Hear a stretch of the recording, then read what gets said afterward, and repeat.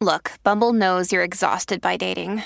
All the must not take yourself too seriously and 6'1" since that matters. And what do I even say other than hey? Well, that's why they're introducing an all-new Bumble with exciting features to make compatibility easier, starting the chat better, and dating safer. They've changed, so you don't have to. Download the new Bumble now. It's my favorite thing when a podcast starts with a good laugh. So always good. Welcome to this week's episode of Transforming 45. This week, I'm so excited to have Andrea Austin on the episode. And I also just want to take a few minutes to say thank you to the listeners. So we are very quickly creeping up to 1,000 listens, which is really, really exciting. So for those of you who are out there listening and letting me know what the episodes mean to you and how you resonate with them, it's the whole reason for doing this podcast, is knowing that it's connecting with people. So I'm so grateful to you. And if you are listening and it means something to you and you can share with someone, I would so appreciate it, because I would love to be able to get to 1,000 listens by like middle of May. My birthday's May the 8th. So it would be an amazing birthday present. So maybe we can put that challenge out there to the universe and to everyone who's listening, because women's voices and stories matter. And the more we share those stories and the varied and beautiful voices of all of the women who are being so open and transparent on the show, the more we make space for people to be seen and heard and understood. So it's not really, it's about the number, but it's not. It's about having people hear and see themselves. So you can now hear us on Spotify, Apple Podcasts, on YouTube, and I am actively working to get on all the other podcast platforms as well. So some exciting updates coming. So for this week's episode, Andrea, we happened to meet at the Awakening Energy event that happened in Collingwood in March, and our booths were side by side. And almost immediately, I felt a really lovely connection with you and your partner and the work that you were doing. So Andrea is the co-founder of My Conscious Wellness and the Love Evolution. So I'd love for you to tell us about the work of My Conscious Wellness and the Love Evolution. That's a loaded question, but I'll do my best to simplify that. So given my background is in business, which I figure this story will fit right into transforming 45. It's hard for me to make sense to how did I end up, in the standard corporate world into Love Evolution and My Conscious Wellness. To simplify it, I think there's always been an inner knowing, an intuitive sense, whatever that is, that the world is founded in love. But I was kind of always felt like this kid looking around going, well, it's not there, and it's not there, and it's not there. And what I've come to recognize is really that the journey for myself was finding the love within myself and then building the foundation from there. So everything about My Conscious Wellness and Love Evolution, the two different platforms, My Conscious Wellness is the joint partnership of a community focusing on using sound-based vibrational tools to help us strengthen our connection to our inner knowing, our intuitive side. Mm-hmm.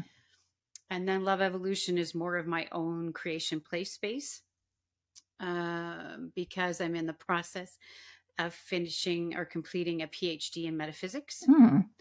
And so what I'm trying in this space is to get people to understand we are love, we are vibration, we are this connection to something bigger than just this human side. And so the Love Experiment is, interestingly, my podcast, but also my written space to express what I feel and have learned over my life. So those are the two organizations and why they're here. Okay. That's really fascinating. And I now have 1,000 questions for you Let him rip. around metaphysics. But first, I want you to, so you alluded to some of your story at the beginning, because Yes. when you are doing heart-led and heart-centered work, it's not just the work. It's part of you, it's your identity, and it is an encapsulation in many ways of your story. So tell me your story. What brought you to this work? Oh my. Let me see if I can simplify it. I think very much like I alluded to at the beginning, I felt like most of my life I was searching for something outside of myself. So I would look within an organization to belong or to make a difference or to teach or learn from others. And it took many forms. I'm a former tax accountant. I taught accountants taxation across this country at the University of Toronto. And then I taught kids how to swim when I was younger because I love water. And then I had this whole passion for business, right? And learning about the nonprofit industry and how we helped each other. And it always had this loving and helping others flavor, which I find typical with a lot of women in particular. But then I tried to play like the, sorry, I shouldn't laugh, the high corporate big business, put on my $500 suit role, right, to see if I could fit into that reality. And on so many levels, I didn't. And for me, transparently, it actually made me pretty sick. On the outside, I may have looked like I had my shit together, as one might say, and then other people, if they knew me, knew that I was really struggling on the inside. So for me, the transformational wake up call was in my 40s.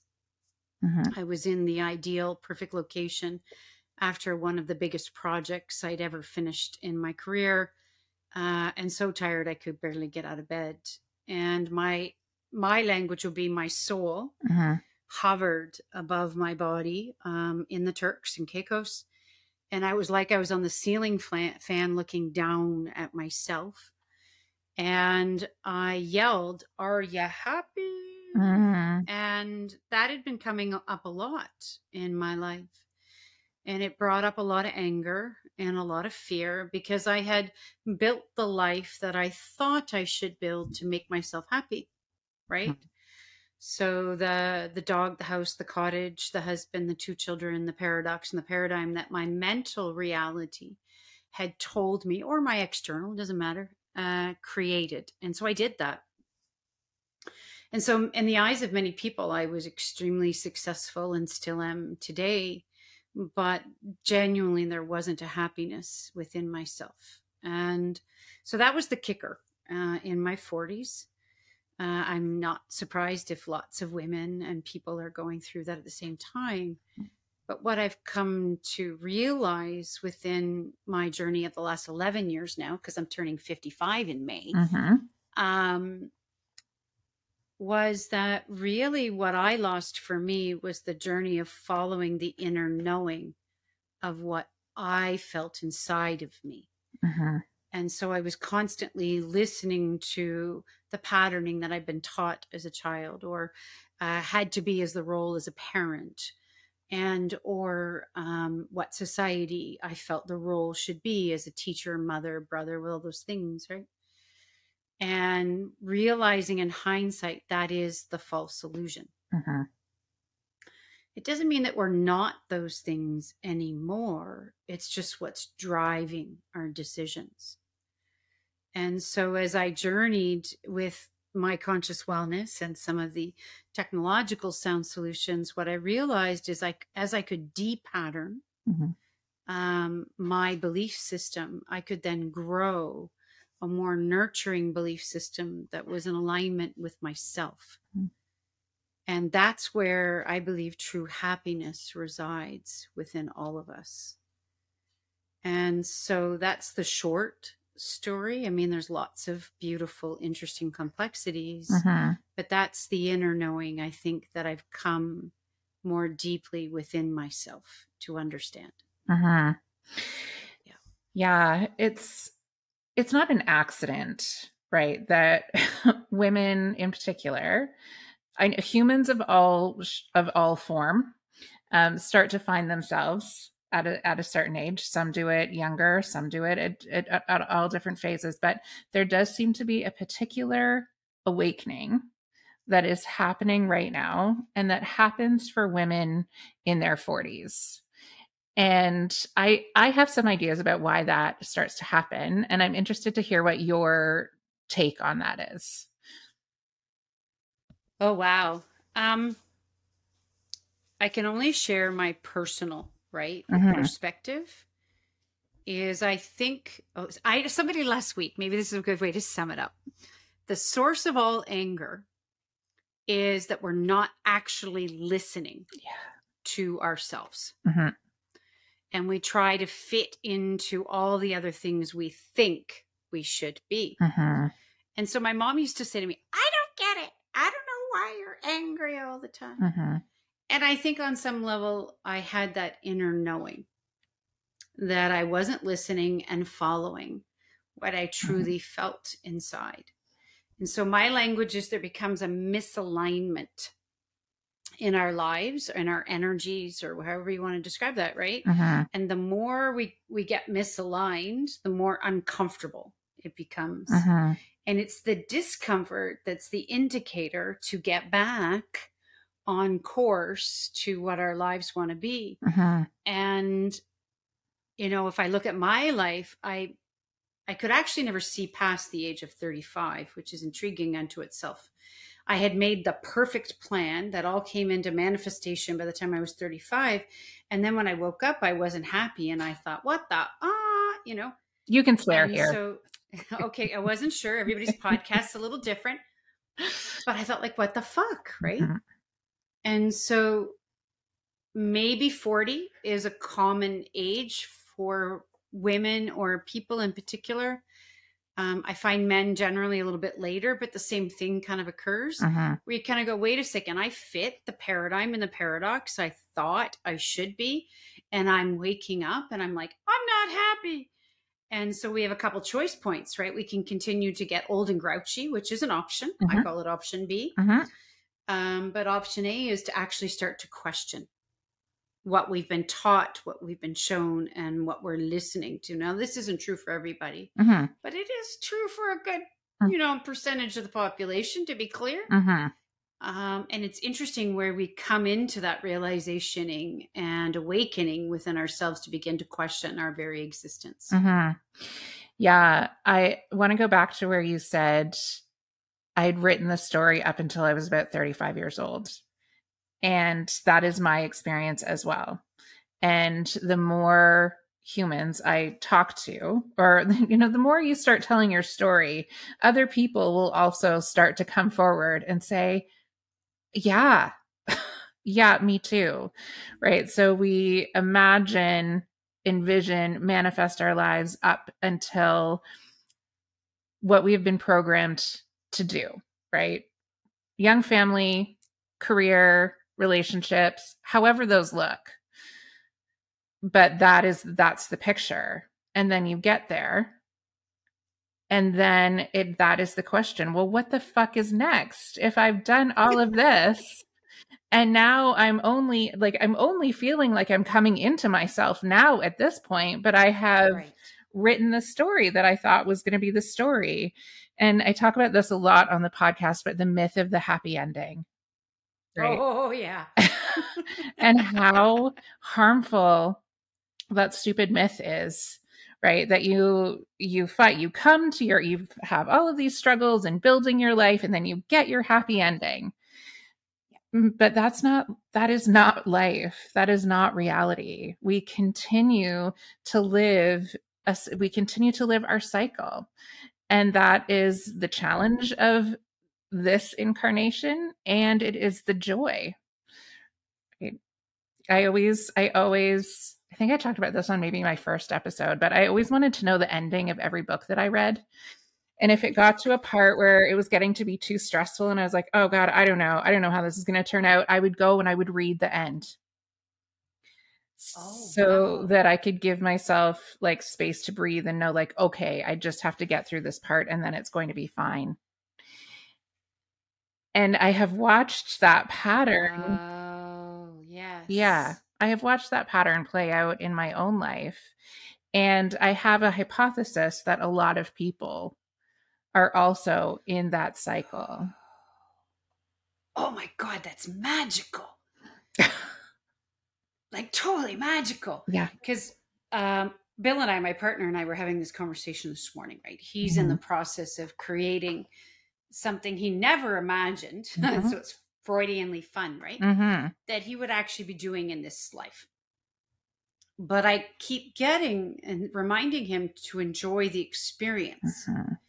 And so what I've come to realize, very much like you just said, is there's some deep programming Mhm. around happily ever after. God, look at Disney alone. Mhm. Okay. Yep. Happily ever after instead of actually enjoying the highs and the lows of the ride. Mhm. So we have some very strong subconscious belief systems about the way life should be that are continually playing out. And when we're not in that, it causes extreme tension, apprehension Mhm. within ourselves. And so if we could actually let go, Mhm. then everything would be a success. And I'm sure there'll be people punching me right now as they listen to this, but I get it, right? That we could actually succeed just by living. Yes. And it doesn't mean it doesn't have, trials and tribulations, but it's the lens and the perspective that we're seeing through. So, like a really good example of that is I was bred literally to believe the house, the dog, and the cottage would make me happy. Mhm. My interim solution, I negotiated with the universe, I call it, when I made a big step was to move from that into a bridge solution. Then I went to a renting solution because real estate for me was, the safety net. Mhm. Then we moved to nothing. Like we literally went nomadic for a while. And what's interesting is, the universe has brought us this adorable little place on a river. I didn't imagine this. I didn't try to create it. It just happened. Mhm. Because what's happening is, like you said, I'm not creating from that belief system as much. I'm not the Virgin Mary anymore. Because I'm just allowing life to occur. And when you've been brought up in the belief systems of success and control, right, which I was very indoctrinated in, and then allowing to surrender and let life flow and bring you that happiness, Mhm. it's a very different paradox. Wow, that's super interesting observation. Mhm. Yeah. Thank you. And listening to what you were saying, it makes me think about how we separate ourselves from who we truly are, right? So we move from the internal to the external, and we start to define ourselves by the roles that we play. Yes.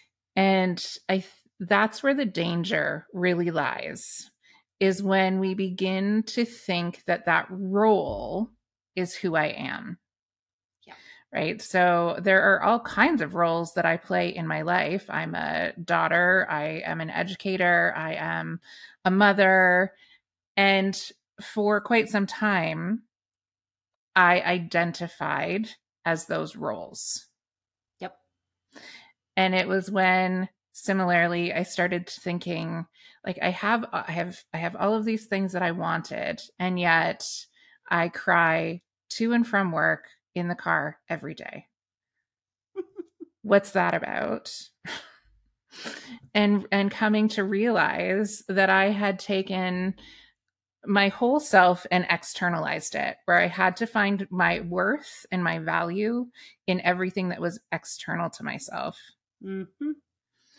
And so when we realize that we have made that schism where we've we've like Good word. yeah, we've literally cut ourselves off from the truth of who we are. And then we have to go on this journey to find out who we are, because we abandoned that and let it go in place of these roles. Yeah. Oh, 100%. I mean, the role that you said all the way through that has been hard for me to receive over the years, given the life that I chose, is to just accept that I am, period. Like I am worthy, period. I don't need to perform. I don't need to do anything. And the vision I got, you'll laugh, is I used to show up in the perfect role. I had the perfect striped, blonde hair with the perfect suit, and I couldn't cry because I was on the GO train, so it was a lot harder. Yeah. But I was dying inside and didn't realize that that was manifesting in my physical reality. And so a number of years ago, when I started to realize that most physical ailments, not all, but many, are caused by the manifestation of the misalignment of truth within ourselves, I went, oh God, that makes sense to me, because I wasn't listening, right? I was filling the role. And it doesn't mean I'm not a mother. I mean, heck, they're adorably 20 and 17 in the moment, but I'm not the mother. And my partner used to joke, the hardest transition I made was motherhood. When my kids would be around, it would like I'd be go back to being a robot, because that was the hardest one for me to let go of, and still is at times, right? But it is the roles, the way you're defining that we've externally filtered ourselves into, that I feel is providing the dissatisfaction inside ourselves. Yeah. Yeah, well said. Thank you. Thank you. And yeah, the tension, that word that you used, tension, I think is really key, because when we really do tune in, we start to feel where that tension resides in our bodies, right? Which again connects to that the metaphysical component of when you start to listen and when you start to go inward, you do feel it in your physical body. And there's so much tension around the role of mother. And that is why it's such a difficult transition, right? There's 1 minute you were one person, and in literally a heartbeat, you have a whole new identity. And the story is that you should just be able to do that flawlessly. Yes, I know. I have a gorgeous redheaded sister that's going through a similar transition right now. Yeah. Very much defined herself as motherhood in a very beautiful way. But both kids are gone, and she's looking around going, oh? Yeah. Like, who am I? Right? And it would be easy to fall back into that pattern by next waiting to become the grandmother or the grandfather or the aunt or the uncle, instead of trying to find ourselves. Yeah. And what is so fascinating is that when we start living our lives for other people, so we become other people because of the defined role that we now find ourselves in and the story that has been written about that role, it turns out we actually do a disservice to the people who are around us. Apparently, I haven't noticed. Alrighty. Yeah. But it is so deeply ingrained in us to give yourself over to the young humans that you've created and your partner, and to just, you are now no longer your own identity. You are this family, you're this role. And we are taught to hide our actual selves from our children. What's interesting, though, is that when you start to show who you truly are to your kids, they already know. Like, they have seen through, because kids are like that for the most part. Like, they know the truth. They are the truth. They were born the truth. And when you start to show them, it's what humanizes the relationship. It's what allows you to be able to have real, true connection, because they don't just see you as this thing. They see you as a human, just as I see them as a human, not as something that belongs to me. Yeah.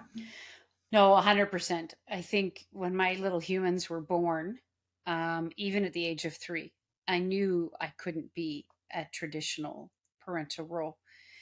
Not that I had any idea what to do with that, in all transparency. And trust me, I tried. But in hindsight, now that they're older, because I'm willing to share from my own sense of curiosity without judgment, getting to know who they are without trying to make them into what I believe they should be, although I catch myself at times. There's a deepening in the relationship, right, with myself and with them. And what I heard as you said that is, we don't realize that that's actually what gives our children permission to also be themselves. Otherwise, I believe what I'm witnessing is continue to observe our behavior. And so when they become parents, they don't know how to do it either. And they're replicating the role of what they think they should be as parents, rather than that true human to human, soul to soul connection of love or imperfection, or my language might be unconditional love, to grow and create within themselves. So they repeat the pattern of the external creation, right, of what I think, or somebody else they should think should be, and rather than tuning in to internally discovering and exploring what that is within themselves. I mean, you make me think of a question my oldest son said to me. I laughed. Mom, how do I know if I've chosen the right path? And I said, you'll never have a clue. First off, there's no right and wrong, sweetheart. It's all just a journey and a ride. And second, you've got to just trust your gut instinct. Your gut told you that this is where you need to be and this is what you want to do. You got to trust that, but you also have to give yourself permission to get off that if it ever feels incorrect, because we also create that paradox too, right? So it's deepened my relationship with my children in their later years that I can see lasting a lifetime, because I've been willing to do my own, some might say work, but my own reframing, right, of who I am, and then giving them by osmosis permission to do the same. Yeah, because when you set yourself free, you set everybody else around you free as well. Yeah, very good. Yeah, great analogy. Yeah. And it's not, and because of our human history, it's not an easy thing to do. Well, just might be a little bit of enslavement energy that exists all across the planet. So we give ourselves permission, right? To have, like, I try to make fun of it now. We'll see how I do, right?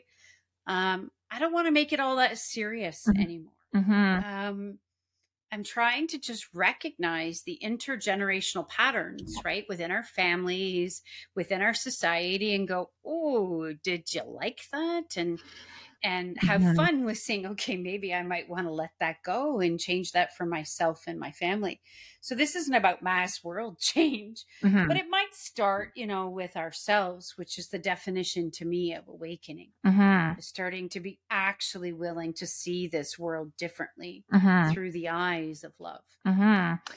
And the eyes of fun. It's interesting. This has been a little bit of a theme of conversation that's been happening in my week. And that is, it's supposed to be fun, right? It's not always, because, things are cyclical, and it's, it's not supposed to be that serious. It's supposed to be fun and joyful.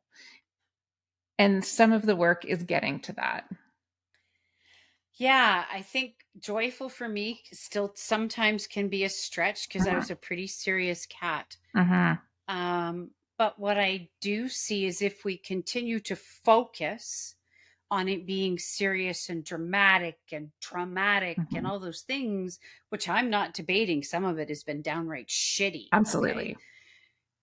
Okay? Then I'm just questioning whether we're perpetuating more of the same. So it's just learning to take it lighter, more fun, maybe play with it and make fun of it, like whatever that is for whoever's listening, right? But the drama and the trauma story, like, you could watch Netflix, and realize that that's the story that's still being played out in mainstream media, in our television services, and we don't realize that perpetuates the pattern within the subconscious mind. Mm-hmm. Now, don't get me wrong, I love a good Netflix show, so I'm not going to throw stones. Yeah. But that's not what I mean. It's just becoming aware that we're actually continuing to perpetuate that. Mm-hmm. Because I've watched, like, I used to love to go from the high to the low, to the high to the low. And I wonder how much I prided myself on that. Mm-hmm. And instead of seeing it like a comedic act, right? If you can watch Shameless and find it funny, then you know you've evolved, right? Right. Because the world is a big stage play, and I'm wondering how much role each of us choose to play in that. Yeah, it does shift your perspective when you start thinking through that lens of role. And like that kind of brings us back to that conversation again around, yeah, what role am I playing? And it's not to deny what has happened in the past. No. Yeah, it like we recognize that happened. Trauma has happened to us, to generations who came before us. Yes. And what is our capability now of changing the story? Yes. Yes. Changing the story, baby. Yeah. Yeah. Because when you see yourself as the author of your own life, then you get to write the story. Yeah. If you're the author. Yeah. Mm-hmm. Yeah. And when you write the story, what comes to mind, though, is when we still write the story and we're trying to control other people in our story. Yeah. Then we're not writing the story, folks. That's like trying to get the happy ending. Mm-hmm. So we write our story and then expect the people around us, right, to perform in a certain way because they're not fitting into my story. Then we have a problem, which is probably how most wars have been started. So yeah, I think that's a really important distinction and point to make, though, because oh God, do we ever want to control the characters around us, right? We want to be the main character and we want to make the decisions for everybody else so that the main character gets their happy ending, right? And my prima donna comes out. Exactly. And like it would be so much easier were that the case, but then we have we have all of these competing authors because everybody's trying to write their own story, and that's where friction happens, right? Or comparison, or actually I had a little rant this morning because in my workout the trainer was trying to do some mindset work, and the mindset this trainer was creating was that to be excellent, you have to work harder than everyone else. You have you have to perform more. You have to be more. You have to, and it was this constant ranking. And I found myself just yelling, stop it, stop it, stop telling that story. Yep. Because as long as we continue to set that up, that I only exist in relation and comparison to someone else, that only continues to build that narrative of competition, of and exactly that. I only exist because somebody else is better or worse than me, and I'm comparing myself on either side. Yep. And that is the envy cycle, right? That is actually the story that creates separation between humans rather than turning inward, knowing, like you said earlier, I have value because I exist. Full stop. Full stop. And when we can get to that point, then I don't have to feel envious of the person beside me. I don't feel like I have to be better than them. What I want is for all of us to come to rise up together. 100%. And the only slight tweak is, I think, our own responsibility is to rise up within ourselves. Yeah. Yes. There's a trick. I'm not sure yet. Let me know, Lisa, later if I was wrong. That the egoic mind wants to play, that it still has an expectation that if I rise up within myself, that I must take others along the rise up as well. And so this is a questioning, no idea, okay, within myself, is that also offers what might call a false level of illusion or a false level of struggle or a false level of consciousness, that it's our job to do it anywhere else except within ourselves. And then within that, there's a natural, let's say, curiosity or role that each of us can play that then by osmosis will impact other people. But there's been a questioning within me lately, even deeper. Do we even have to take anybody else along for the ride? So that's just one of the things that kind of hit me when you said that. And I deeply feel that when you ask that question. Yeah. Because we are, if we're working toward our own internal sovereignty, correct, right, then we just need to do that to be ourselves and let everybody else around us be themselves and get to their own story, go where they are going, whether it's where we think everybody should be going or not. It's kind of like the stage. My partner said the best analogy. I wanted to punch him when he told me this story, so you could tell the struggle with him. He's like, so if you look at life like a stage, and you get on the stage and you play your role, but then you get on the stage and you start to interfere with another actor's role. The conductor or the director comes in and goes, cut. Now listen, Andrea, your role is not Bob's role. Your role is your own. You have no right to go in and interfere with Bob's role on the stage. So let's try this again. And this is where we really, I have observed, feel that we have the right, even myself, to interfere in other people's roles instead of focusing on our own. Doesn't mean we don't share and connect and provide opportunities to reflect, but it isn't our job to project our realities onto other people. We must learn within ourselves. And this to me is true human evolution, giving each other permission to learn inside of ourselves.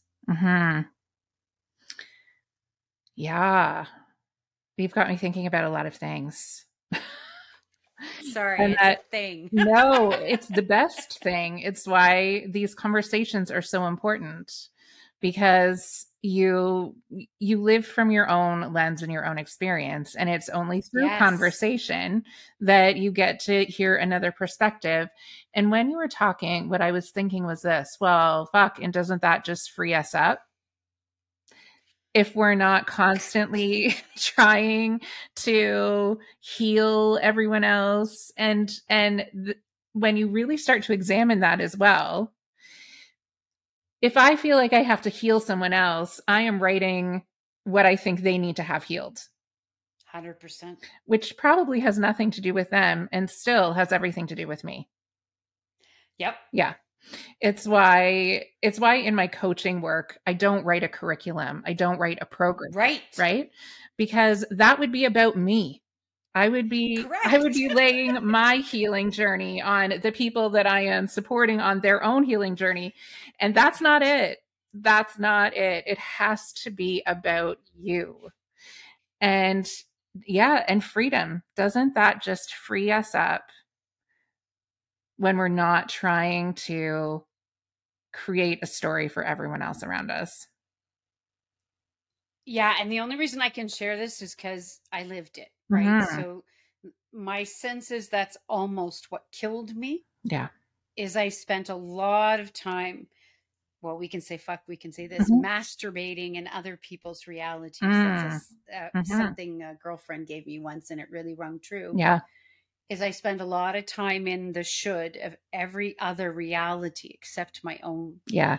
And so it was like leaky gut, giving away my energy. And so the freedom comes when you reclaim that energetic homeostasis. Sometimes it swings, Mhm. right, on a pendulum from under giving to over giving, Yep. right? That's just the journey, right?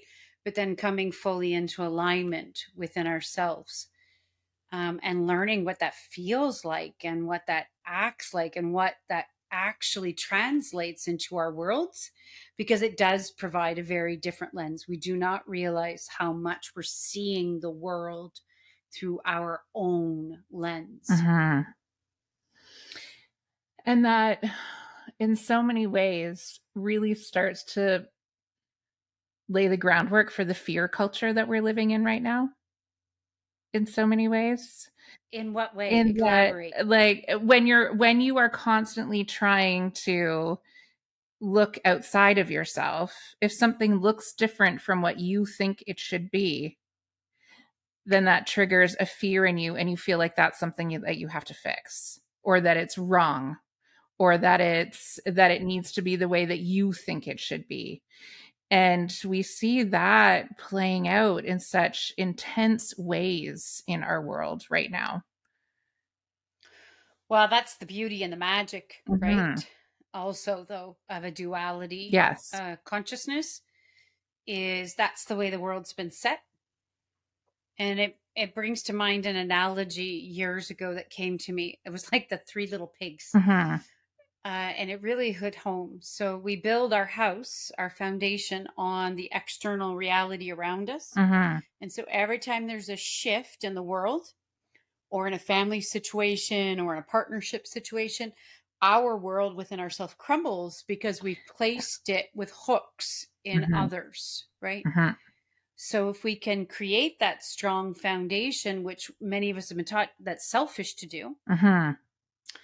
within ourselves, then when the world shifts and the next catastrophe happens, or Mhm. the next whatever, we're not rocked within ourselves. It doesn't mean we're ignoring Mhm. it, but we're vibrationally not, convulsing after we see the next world event, because we can see a strength or come from a strength within ourselves. And most of the biggest teachings in metaphysics and spirituality, however you want to frame that, really are coming from that inner foundation of Mhm. love Yeah. within ourselves, and then rippling out what we wish to do and create in the world. Otherwise, we're creating on a faulty foundation. Yes.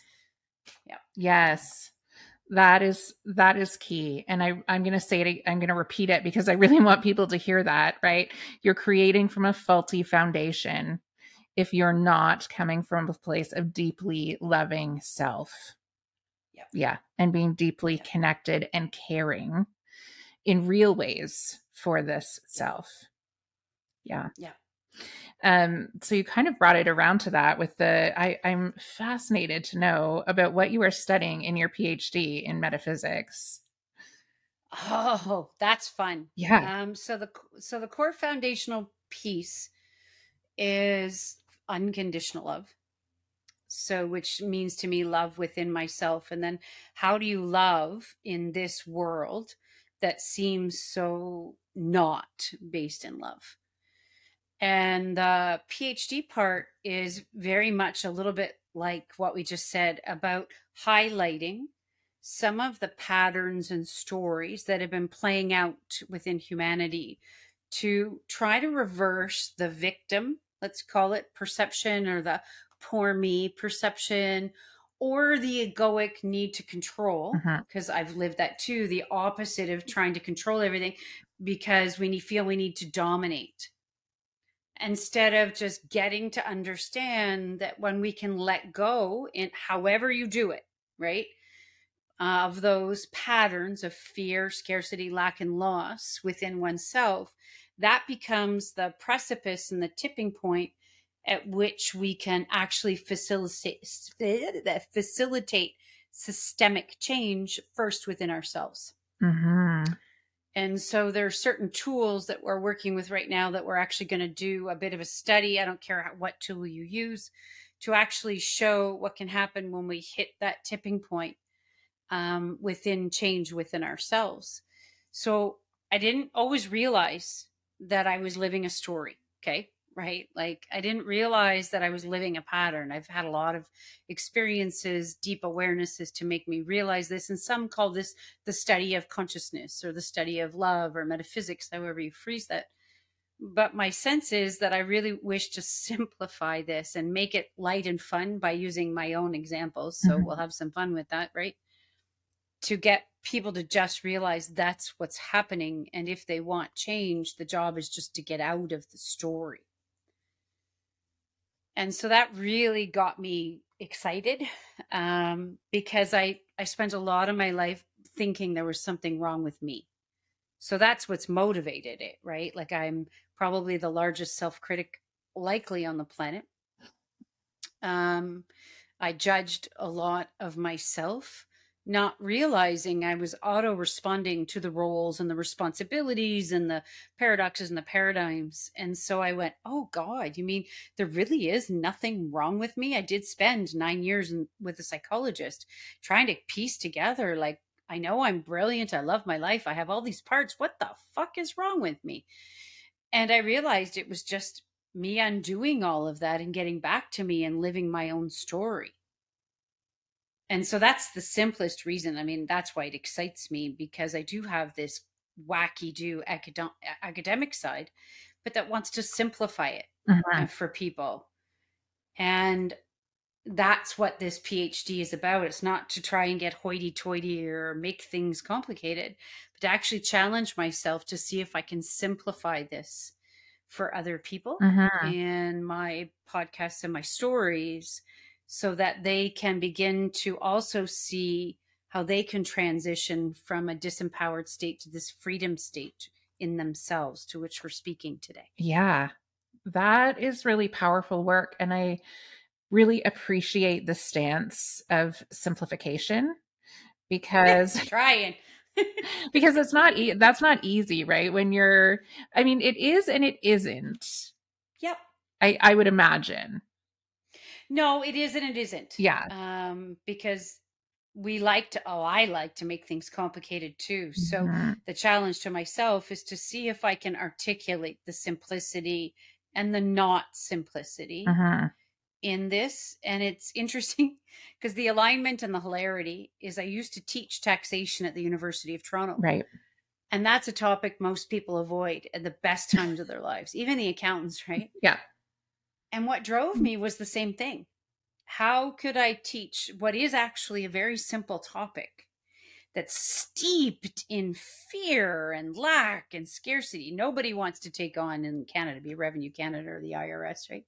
Because they think it's like this false illusion, and it's not. It's just a bunch of rules Mm-hmm. that if you could interpret and go, wait a second, that's not so complicated, I think I could actually do that, then everyone would. Well, that's how I feel Mm-hmm. about life. We've forgotten the simplicity of our stories and what they're doing to ourselves. Mm-hmm.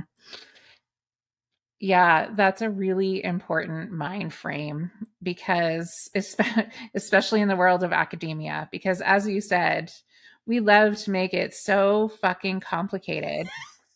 And in many ways, I am coming to understand that it's a tool of oppression. Interesting. Right? The more complicated you can make something, the more, just like you said with the tax, like just the word taxation. And I'm like, peace out. Hi, this was fun.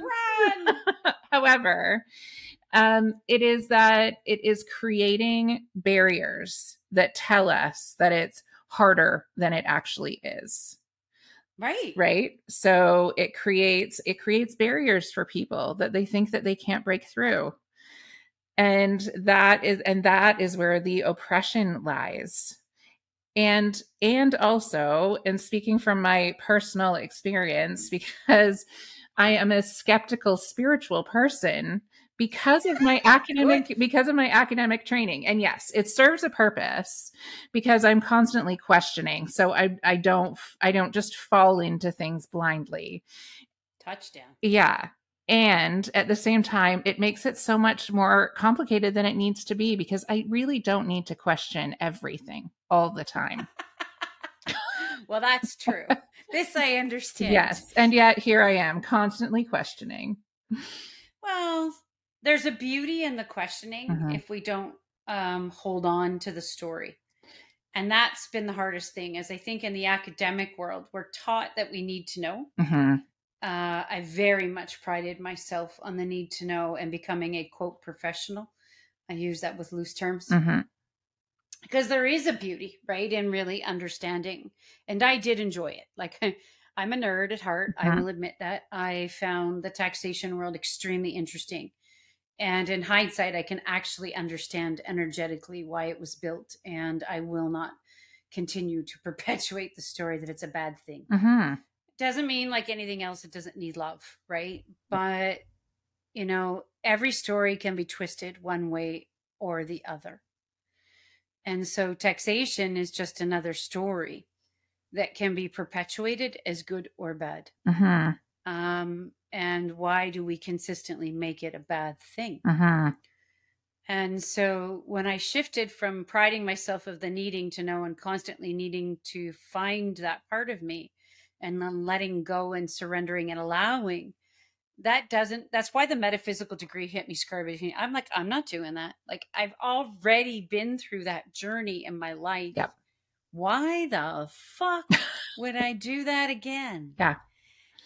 But for me, metaphysics is a passion. Even my partner says, you're the biggest nerd I've ever met in that regard, because there's something inside of me that's truly wanting to explore that.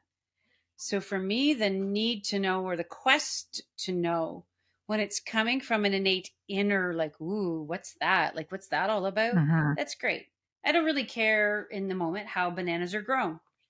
I don't need to feed that side of me. And that may be a simple example, but I think we come here to explore what does get us excited. It could be how to grow trees. It could be how to change the climate system. Like, all those things are super cool things.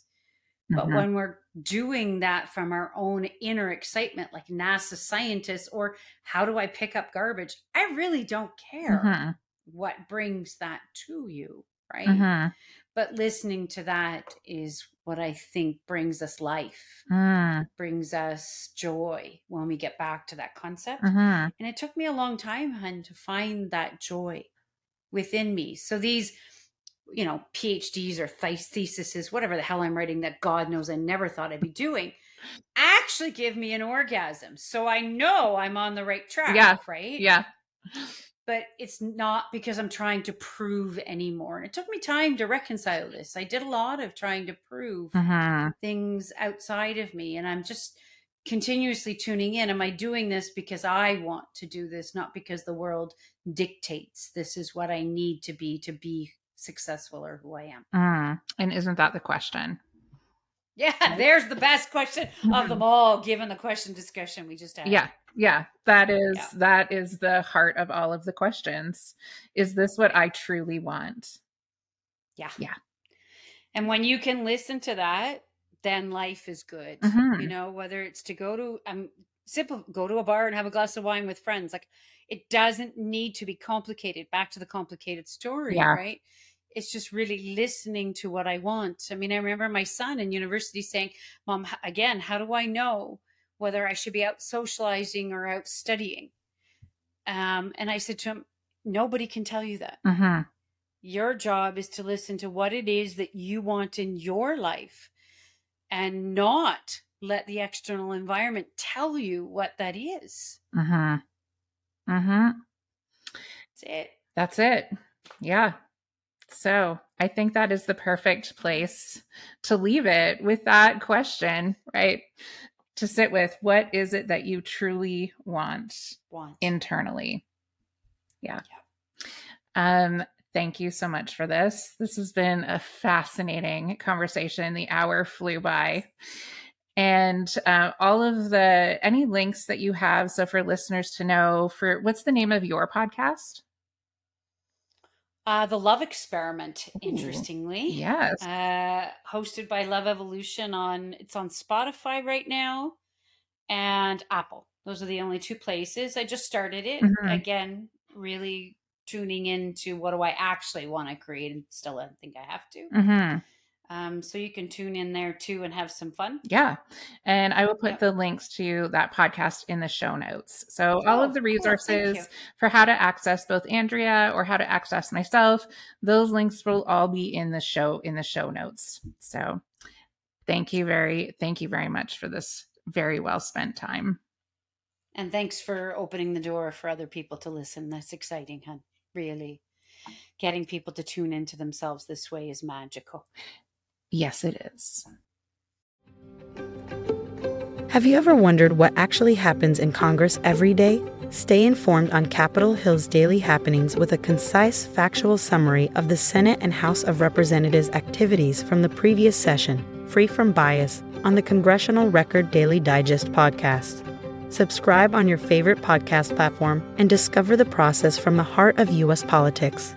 The Congressional Record Daily Digest, an Electricast production. Electricast.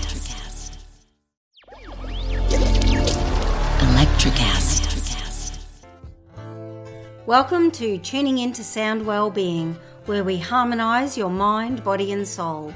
I'm Amanda, your sound therapy expert. And I'm Stephen, the curious explorer uncovering the mysteries of sound. Together we explore vibrations, frequencies and the power of sound therapy and tuning forks. Discover ancient wisdom, reduce stress and tune into a healthier life. Subscribe to Tuning Into Sound Wellbeing today.